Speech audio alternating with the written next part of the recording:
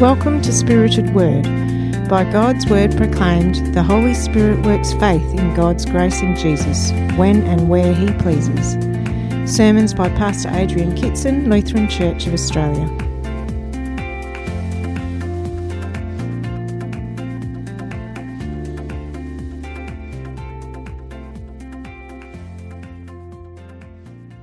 God's peace, God's Spirit be with us as we spend a brief moment on this Sunday morning in His Word.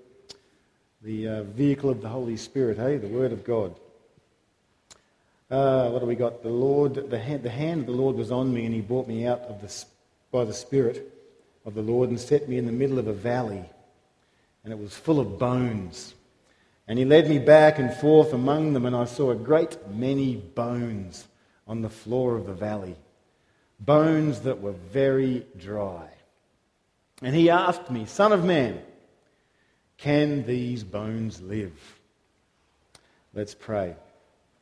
Spirit of God, here we are, gathered in Your presence by Your word. Speak to us and empower us and show us, for Your word is truth and it's life itself. In the name of Christ. Amen. I don't know if there's a greater privilege than being gathered together with God's people in worship.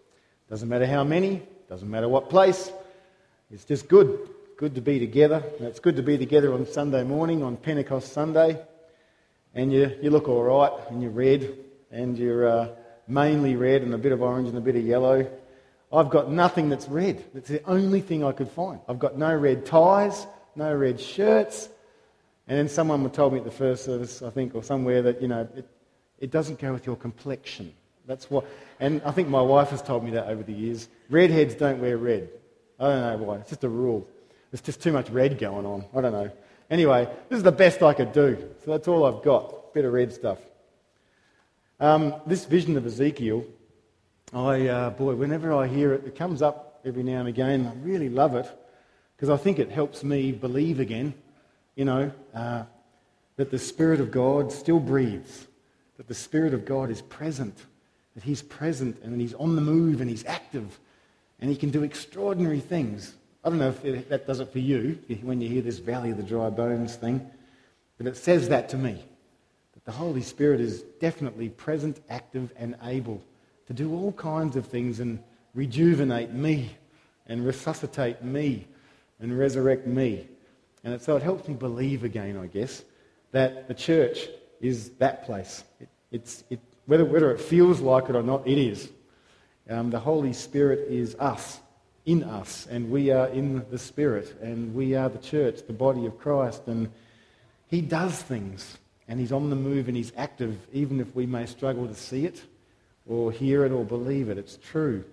So I guess this vision of the Valley of the Dry Bones always makes me trust again, I guess, that the Spirit of God has got my life in His, and our life as a church in His. No matter what's going on, and no matter what we feel or what we think about stuff, that's the reality. That picture, isn't it a great picture? I found a good one, I think. Dead and dry and lifeless. There's a bit of dampness in that picture, and it's in a valley, but it's dead. Everything's dead. And then can you just imagine, as Marianne was saying, the wind. Imagine the wind. And imagine the sound of rattling bones, rattling together. Some of the folks at the first service said that their bones were rattling this morning. It was a bit cold at 8:30, but they were okay at the end. By the end, they said. That's good. Dry and lifeless. And all of a sudden the place is filled with life and filled with breath again. It's a fantastic vision of how things are for us Christians. Now, of course, not all days are filled with the Spirit of God from our point of view, or it doesn't seem at least that we're really spiritually connected and spiritually alive and responsive and operating out of a spirit of love, and all that. It's some days aren't like that. And I suspect that if we were honest with each other, we, on more than a few occasions, may have felt like a bag of old bones, just rattling around. The old fuel gauge on empty. No spirit, no go, no fuel, feeling quite lifeless. Running on fumes, as we say. The smell of an oily rag, all that kind of stuff. The tank's empty. The spiritual tank is empty. And we feel like we're running on empty. That's certainly my experience as a Christian. As a baptised, spirit-filled Christian, I still have that experience. I suspect you do too. I was thinking about that and what it brings out in me. Two things can happen that maybe aren't so good. When you try and refill, to try and find some spiritual connection with God, and however you may do that, two things can happen. You can kind of, blame God for this and blame others. Blame the church. I think that's probably the favourite. You can blame God because he can handle it. Look at the Psalms. Just look at the Psalms. They blame God for everything, and yet it's the prayer book of the people of God. So God can handle being blamed. But blaming the church. It's always the church's fault. The church did this and the church did that, or the church didn't do this and the church should do that. Whoever the church is, we're the church. It's us. Or just blaming ourselves, getting down on ourselves. My spiritual tank is empty. Oh, it's my fault. It's my fault again, and it's all about me, and I'm no good, and so it goes, and so it goes. Or blame a past event. I think we're all capable of that, aren't we? Sort of not quite letting go of things, and we've all got them. We've all got stories to tell about things that have happened that haven't been good. We've all got them. Every Christian person has those stories.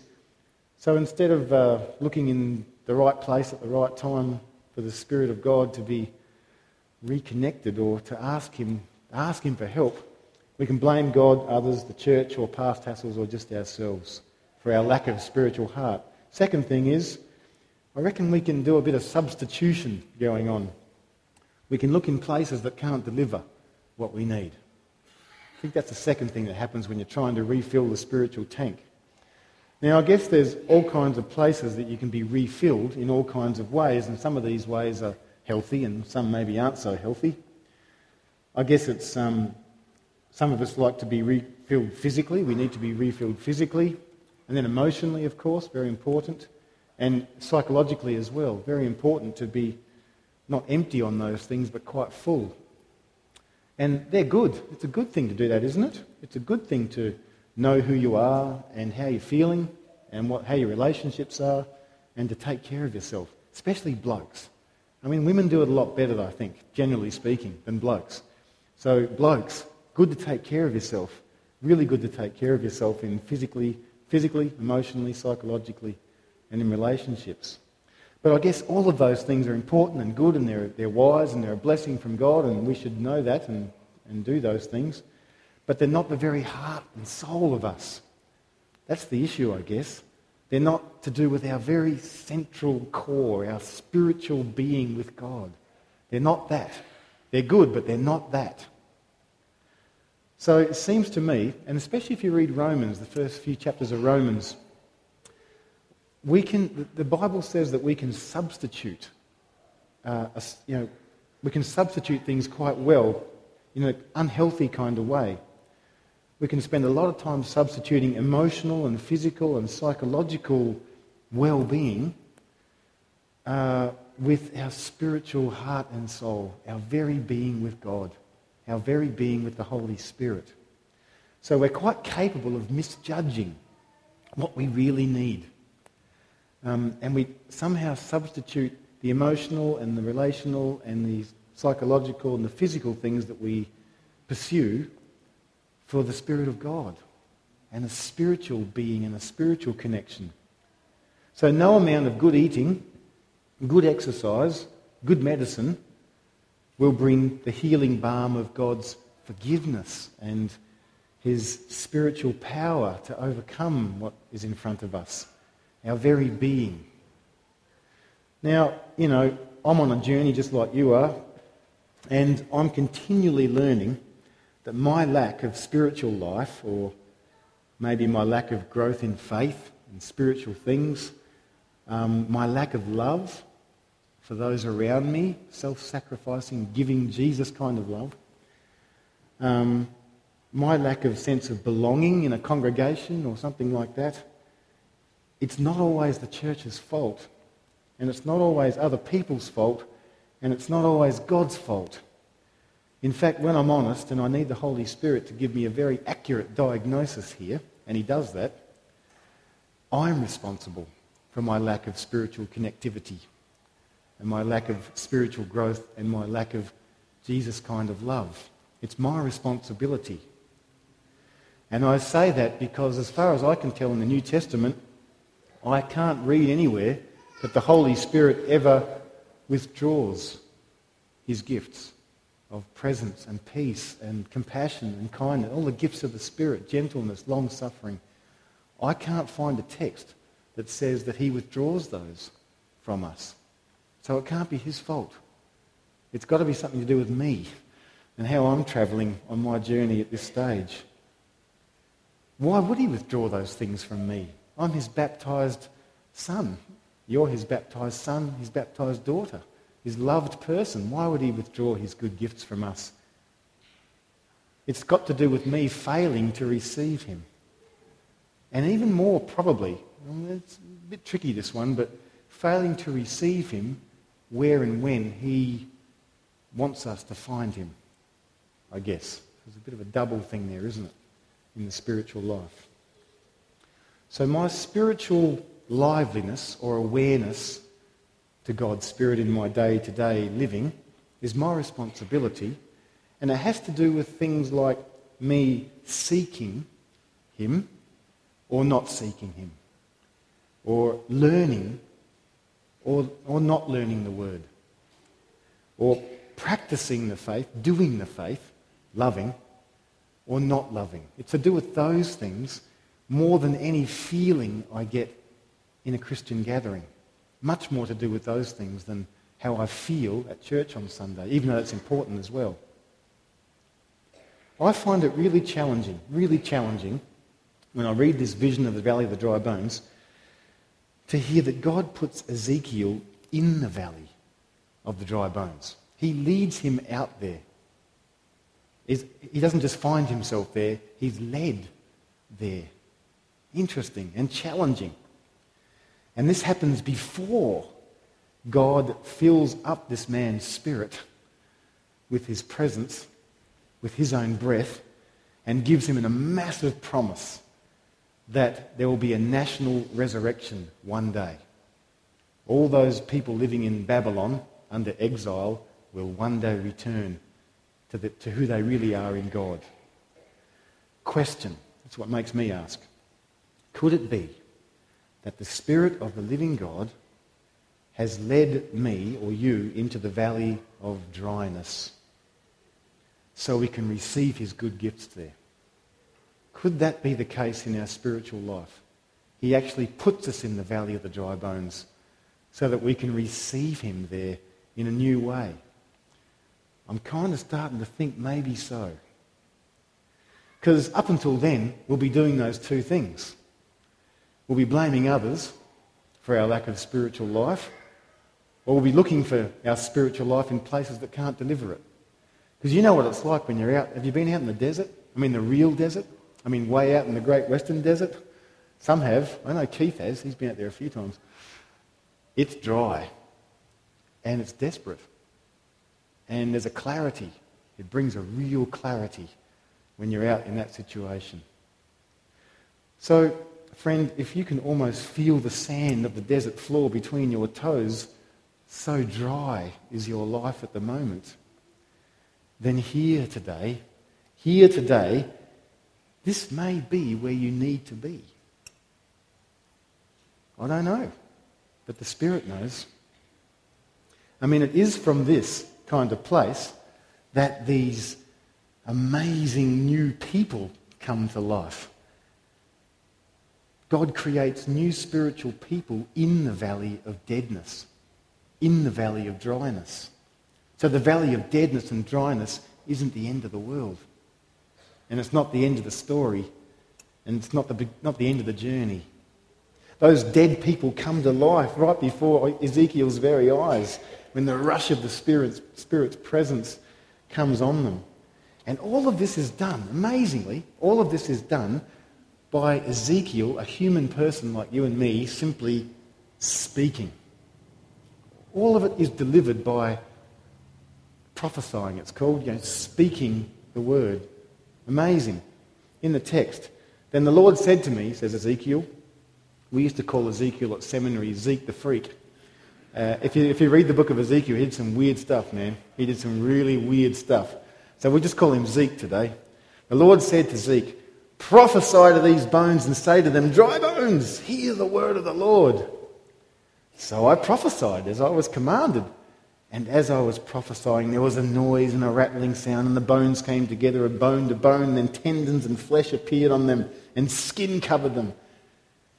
But there was no breath in them. So the word of the Lord through the voice of a human person is the trigger for a recreation of community. Now for the resurrection bit, the breath of God, the life of God. Again, the word of the Lord spoke through a human being. Then he said to me, says Zeke, prophesy to the breath, prophesy, son of man, and say to it, this is what the Lord says. Come, breath from the four winds, and breathe into these slain that they may live.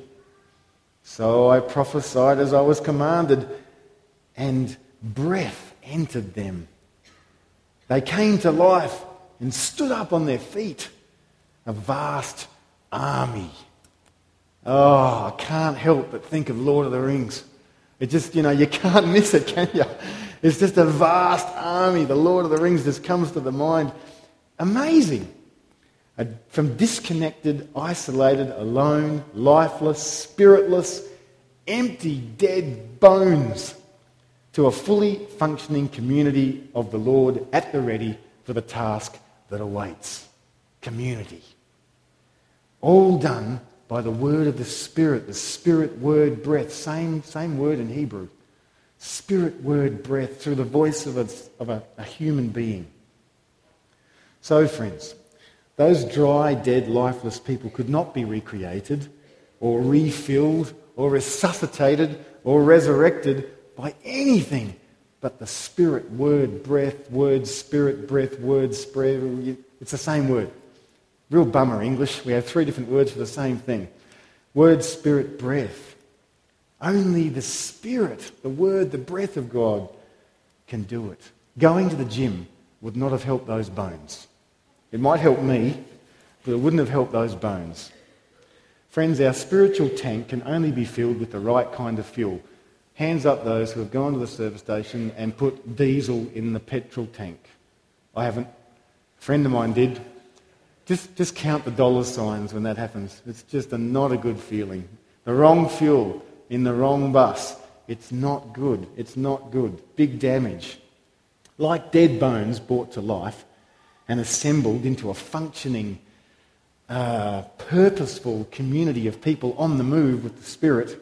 And like a car that needs the right fuel for the right engine to run really well and reach its destination and be of any use, we need more than diets and exercise and medical care. We need all of those things, by the way. But we need more, even more than emotional support. We need more than that. We need God's Word, Spirit, breath. Spirit, Word, breath, Word, Spirit, breath. We need that. We need Him. We need Him to fill up the spiritual tank, the core of our very being. And He gives it freely. He gives it freely all the time. Somehow, He gives these things to us all the time when we gather. The Spirit of the living Word. He gives freely. We're the fuel stop. The church is the fuel stop. I know it doesn't feel like it sometimes, and it doesn't look like it sometimes, but it is. It just is, because He is. He is, we are. It is. Now, of course, the Holy Spirit can turn up wherever He wants, and He can do whatever He wants, because He's the Holy Spirit, and we're not. He's in charge, and He gathers, calls, and enlightens us. That's why you're here. So He can turn up wherever He wants. How surprised were the apostles when this happened to them and these languages started? And do you think they got out of bed that morning and said, today I'm going to hear from Persians and the Medes, from their mother tongue about how great God is. They wouldn't have ever picked that. The Spirit of God is free and creative and recreative. And yet somehow he speaks through a human word into human hearts that are clinging to him. He somehow attaches himself to the gifts that he gives the church. We remembered one of them. We remembered that one. That's one of the gifts that he attaches himself to. And he never withdraws it. He never takes it away. It's always present. You could name a few others when we gather in his presence, the gifts that he gives. The person next to you is a gift that he gives to you. The person that talks to you at morning coffee, that's a gift from the Spirit to you. What about the holy meal for the holy people of God, run by the Holy Spirit?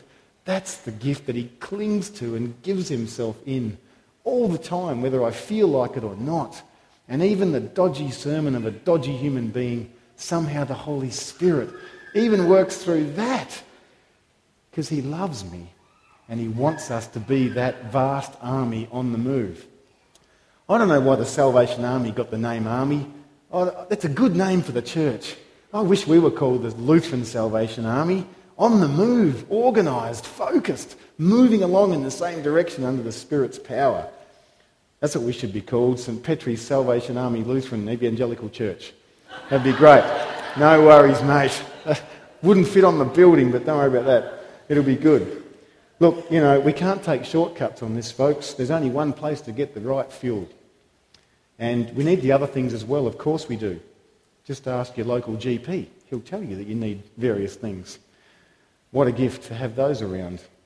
But we need, for our spiritual ticker, to get the gauge up off empty, we need the spiritual stuff that the Holy Spirit gives over and over again. And to be open to the Spirit wherever he tends to move and be, which is in a lot of places, pretty much everywhere. Now I know this spiritual journey, it's risky. It's risky because we're not in control. He is. And it's also so freeing, don't you think? It's not up to you and me. We don't run the church. We don't gather people and enlighten people and call people. The Spirit of God does it through us. So the pressure's off. It's freeing. It's exhilarating even. Maybe. God's Salvation Army. I like it. So fuel up, I guess, on the Spirit of God where he offers. You get it again today. Remembered your baptism, word of forgiveness, the Lord's Supper, the holy meal for the holy people of God, the Spirit-filled people of God. Fuel up on God's gifts. They're good. Depend on them. Cling your heart to them. Don't take shortcuts off the track somewhere thinking you know better. Because I don't know better and you don't know better. The Spirit knows everything. Prophesy. Whoa, I dare you to try this week, eh? Just rock up to work and say, I'm prophesying on behalf of the Lord. And just give it on. No, don't do that. It might end in tears if you do that. I don't know. Speak the word of God. Yes, speak. Speak the word of God. Speak the gospel. The beautiful gospel of God's grace. That's the vehicle of the Spirit. And through us, amazingly, the Spirit of God will breathe his breath through all of us in this valley. Because there's plenty of dead bones in this valley, isn't there? There's plenty of dry places. I bet you know a few. We're here for them. What a trip, folks. What a church. What a day to be the church. I wouldn't want to be anything else but here, right here with you. Fair dinkum. We're the church. It's a good trip. It's a good place to be. Come, Holy Spirit, fill us up. Fill us up with your fire. Let's pray. Spirit of God, breathe new life into us today. Refocus our purpose. Rekindle our joy. Fill us with power to do the things we know we need to do in your name, in your presence, with your power. In the name of Jesus. Amen.